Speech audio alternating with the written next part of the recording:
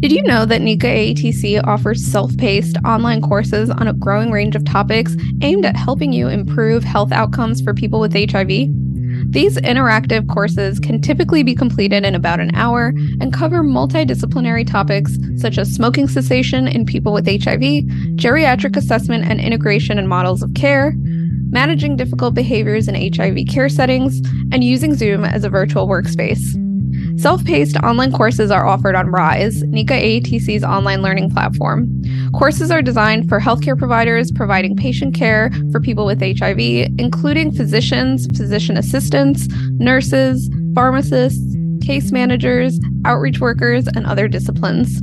To explore online courses for HIV care professionals, navigate to www.nikaatc.org/rise-courses. That's www.nikaatc.org/RISE-COURSES, or click the link in the podcast episode description.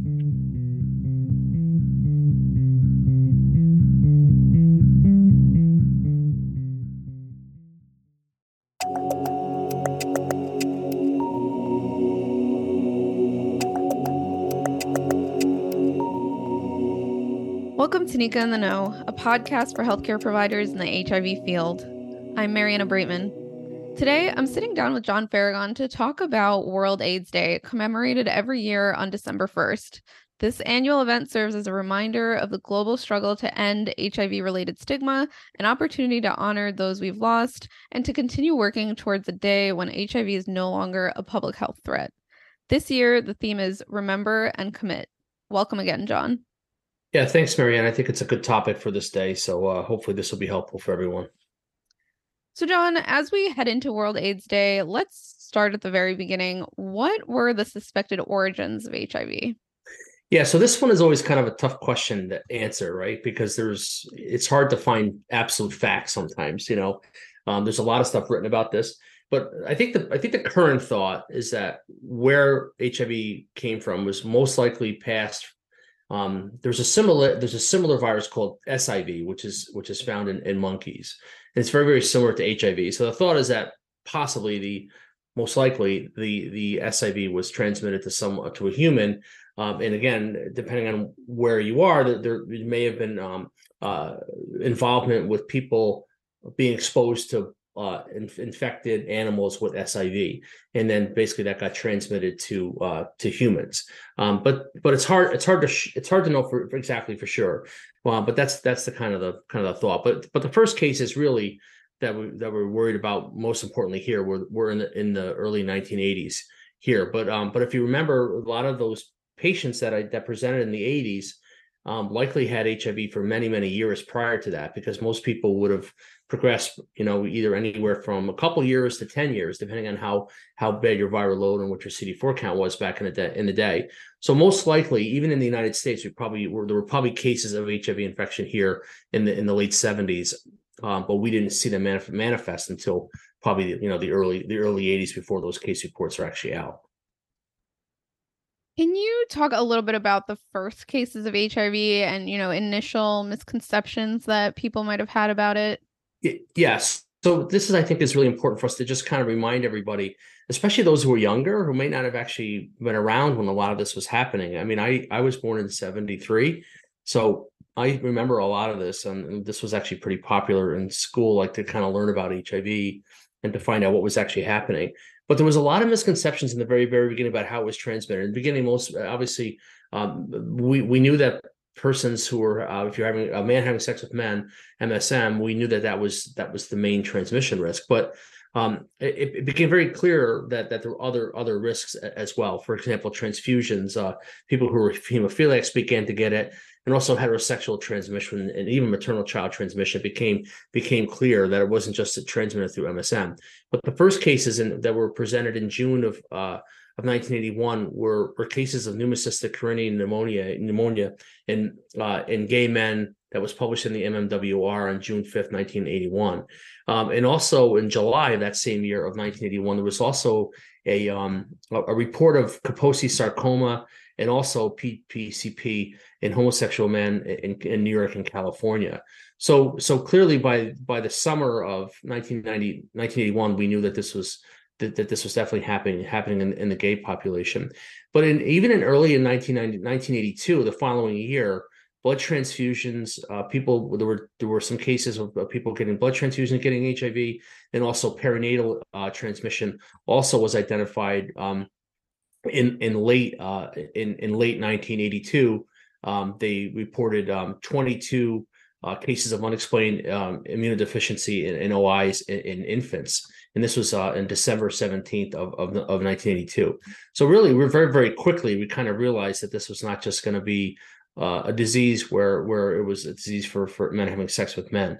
And so I think, a lot of this became more and more clear.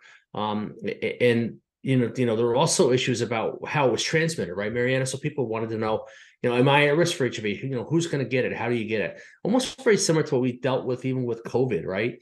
But in October of 1986, the Surgeon General at the time was C. Everett Koop, and they actually issued this big Surgeon General's report on AIDS.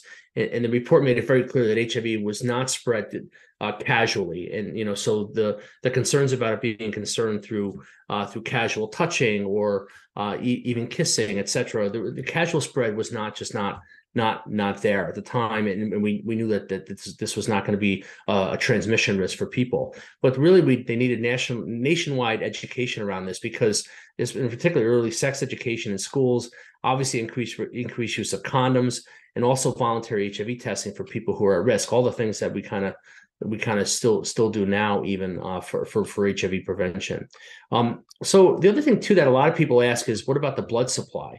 And I know that's something that we always think about, but the blood supply was actually not technically screened for HIV-1 until March of 1985. Now you have to remember, they had to develop a test for HIV. So once they identified the HIV virus and they were able to develop a test, they were able to kind of go through this and figure it out. But in 1985, and I believe it was March of that year, they actually did develop a test for HIV that was actually used to screening antibodies to HIV in the blood supply. So really, before then, anybody who had hemophilia or had gotten a blood transfusion could potentially have acquired HIV from that transmission risk. So that was really kind of the big thing. Now HIV-2, which has also been around as well, that begun to be added to the blood screening protocols in 1992. But I think there was just a lot of misconceptions in the very, very beginning that people had about how the disease was transmitted. But I think these brochures that even the Surgeon General's report, but also Understanding AIDS was actually a brochure in 1988 that was sent to all households in the United States. It was 170 million copies sent out to people. And even after that, we started to see some guidelines about HIV for patients who do have HIV for trying to improve mortality. In particular, the PCP prophylaxis guidelines in 1989 were actually established. But all of this kind of comes together and kind of helps us realize that there were a lot of misconceptions in the very beginning. And for those of you who were not there in the very beginning, just know it was a very, very difficult time, not only politically, but also even clinically, trying to figure out what to do with patients and what was the right drugs to use, and what were we going to do for patients, how we're going to develop clinical trials. All these things all kind of came out of these early 80s, and even the ACTG, which we'll talk about in a few minutes. Was started in 1987, so it took a couple of years to kind of get some of these research groups together and kind of do something to prevent and to also to treat HIV. Once we had a lot of the information and we identified the virus, there was a lot of work that began quickly in trying to get treatments out to people and try to figure out what we could do for them. I think it's also important to mention Ryan White today. So for those who may not know, what is his story and what is the Ryan White Care Act? Yeah, so another great thing for us to talk about. So the work that we're doing now, even just doing this podcast, is part of some of the Ryan White funding for the ATCs, right? But the Ryan White Care Act, Ryan White was a young man who acquired HIV. He was actually a hemophiliac, and he was mistreated by a lot of people in this town because they didn't really understand HIV. But he was 13 when he was diagnosed with AIDS after a blood transfusion that he received in December of 1984. So he was living in Indiana, and the doctors had given him 6 months to live. Well, come to find out, he actually wound up living. I think it was like 6 or 7 years after that he passed away. He died in April of 1990. But when he tried to return to school, he faced a lot of discrimination related to HIV/AIDS in his Indiana community. And along with his mother, he rallied for his right to attend school. He gained national attention and became really the face of public education about HIV. And again, he lived 5 years longer than he expected and died in April of 1990. And that was actually 1 month before his high school graduation. And then in August of that year of 1990, the Congress passed the Ryan White CARE Act, which is the Ryan White Comprehensive AIDS Resources Emergency CARE Act in August of 1990. That was a bipartisan legislation. I know Ted Kennedy was involved. I think Orrin Hatch as well. Orrin Hatch, sorry, was involved.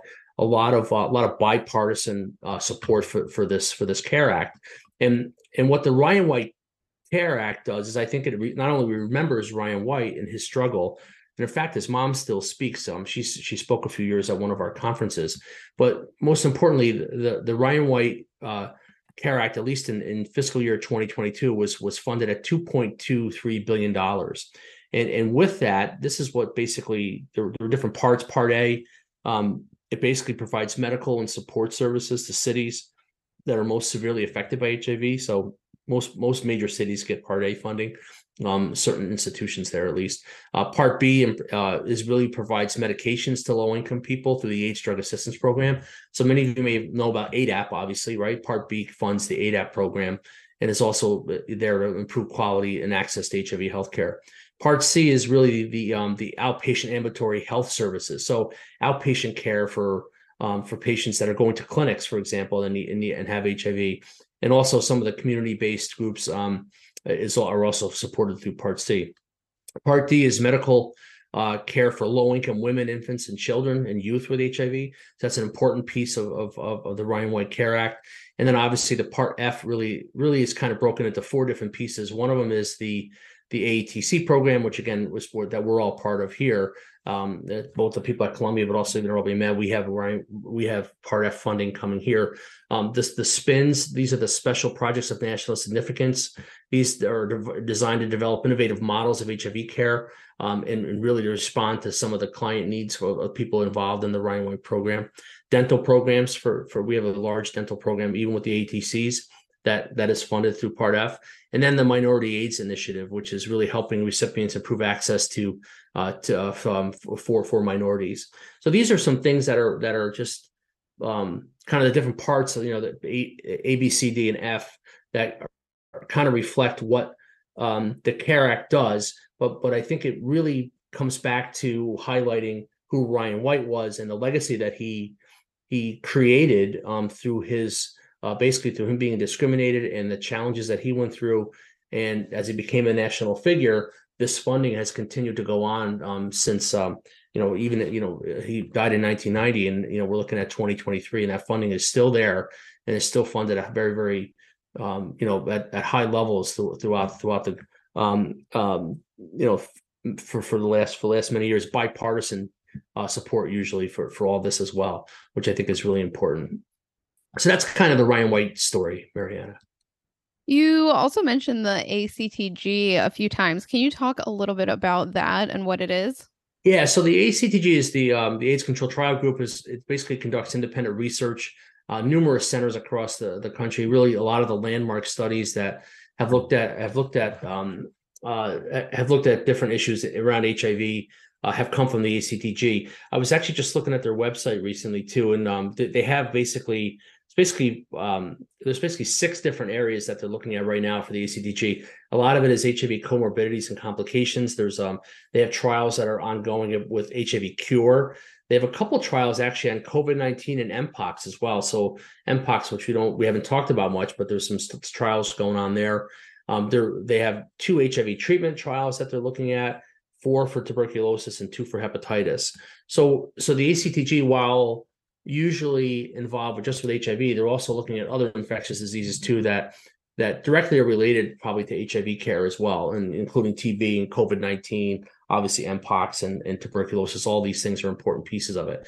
But the ACTG is really a crucial piece of some of the landmark studies. In fact, like I mentioned, the one that looked at maternal child transmission, the original study was from the ACTG, and that was established in the mid to late 1980s as a group of researchers across the country that were leading a lot of the research that we kind of rely on now, or kind of provided the framework for some of the newer studies that we have now for us. And also think about other research groups that are involved now, not necessarily ACTG, but from the ACTG kind of idea. There's been CPCRA, there's the HPTN, there's all these different networks of researchers that have been established that are really, I think, kind of offshoots of ACTG in a lot of ways, while not related all the time, but at the same time, really having groups of people who can do research together and collaborative research across different institutions, I think is a great way for us to. It's always been, I think, a hallmark of HIV care and HIV research. So, what do we know about the current rates of HIV in the US? And, ultimately, how are we addressing the HIV epidemic? How does the EHE, or the Ending the HIV Epidemic plan, play into all of this? Yeah, so I think this is all important for what we do, right, Mariana? So as we kind of wrap up, and kind of talk about some of this, the issue is that we know that we have a lot of work to do with HIV, HIV prevention and HIV transmission and HIV treatment. I didn't even mention a lot of the meds, but think about where we were many, many years ago. We didn't have anything. In 1996, we had highly active antiretroviral therapy, and now we have single tablet regimens. Some people back in the day, when I was a student in 96, they'd be on 10, 12, 15 pills a day. And now most people are on single tablet regimens. So to think of where we are transforming HIV into this kind of chronic illness, I think is really an incredible piece. But we still have a lot to do. And I think, the current rates of HIV, we currently see in about 35,000 new infections. We're trying to get that down to 3,000. So a 90% reduction. So again, a huge undertaking before 2030. We've talked about this before. But again, I think we can do it if we just continue to use the tools that we have. But think about now, we have these prevention tools that we just didn't have in the 80s and early 90s. And imagine if we had some of these prevention tools for people. I think we probably could have made a huge difference in the disease state. But we can still make a difference now, by implementing these tools now, which I think is really an important piece of what we do. But as it relates to the EHE, making that plan work, and getting people tested, getting people identified and linked into care, rapid start, putting people on PrEP, I think is another big part of what we do. And then obviously responding to these kind of mini epidemics to make sure that we can actually identify the patients that are in kind of these clusters of HIV. So to make sure that we're getting everybody linked up to care that's involved, that's gotten HIV transmitted to them by another person, so that we can identify people living with HIV, is all a big part of all of this whole EHE plan. But again, still work to do. But I think we continue to fight the fight and do the best we can each and every day to make sure that this all happens. As we begin to wrap up and approach World AIDS Day tomorrow, what else do providers need to know? Yeah, so I think, as you think about World AIDS Day tomorrow, I think many of you are doing this work and you're involved, and I encourage you to kind of keep up the fight. I think sometimes we all get a little bit tired sometimes, but make sure you take time for yourself to make sure that you're energized for our patients and for the work that we do. Sometimes the work is difficult, and I think sometimes the funding is always in question. Where's it coming from? What are we going to be able to do? Do we have enough HIV providers in the future? All things that we need to think about. But I think at the end of the day, if we always think back of where we were many, many years ago, and even 5, 10, 15 years ago, think about those timelines in HIV care and HIV prevention, and just think about where we are now. It's really an incredible spot. And for those of us that are getting a little bit older doing this, as I am, I'm always reminded that, where we came from, what we didn't have years ago, the tools that we have now, and how do we apply those tools to the people that are out there that need our help the most. And in particular, I think a lot about the patients that are still there, that are viremic, that are walking around with HIV, with positive viral loads, and just don't have access, either don't have access to care or aren't accessing care to a point where they're actually on therapy. There's a lot of options that we have for those patients now that we didn't have years ago. And so I encourage you all to kind of keep up the good fight and keep doing what you're doing, and making sure that we're providing care to these patients that really need our help, I think. And I think we're the ones that are able to do it because we're the ones that are at the front lines of HIV treatment and prevention. John, thanks so much for joining us and telling us all about World AIDS Day. To learn more, please visit www.hiv.gov. We really hope you learned something new today. To learn more about NICA AATC's work and our role in ending the HIV epidemic, visit us at www.nicaatc.org. That's www.necaaetc.org. If you have questions or comments about anything we covered today, or if you have suggestions for topics you'd like to hear us talk about, don't hesitate to email us at podcast@nicaatc.org. That's podcast@nicaatc.org. Stay safe, and we'll see you on Thursday for our next episode of NICA in the Know.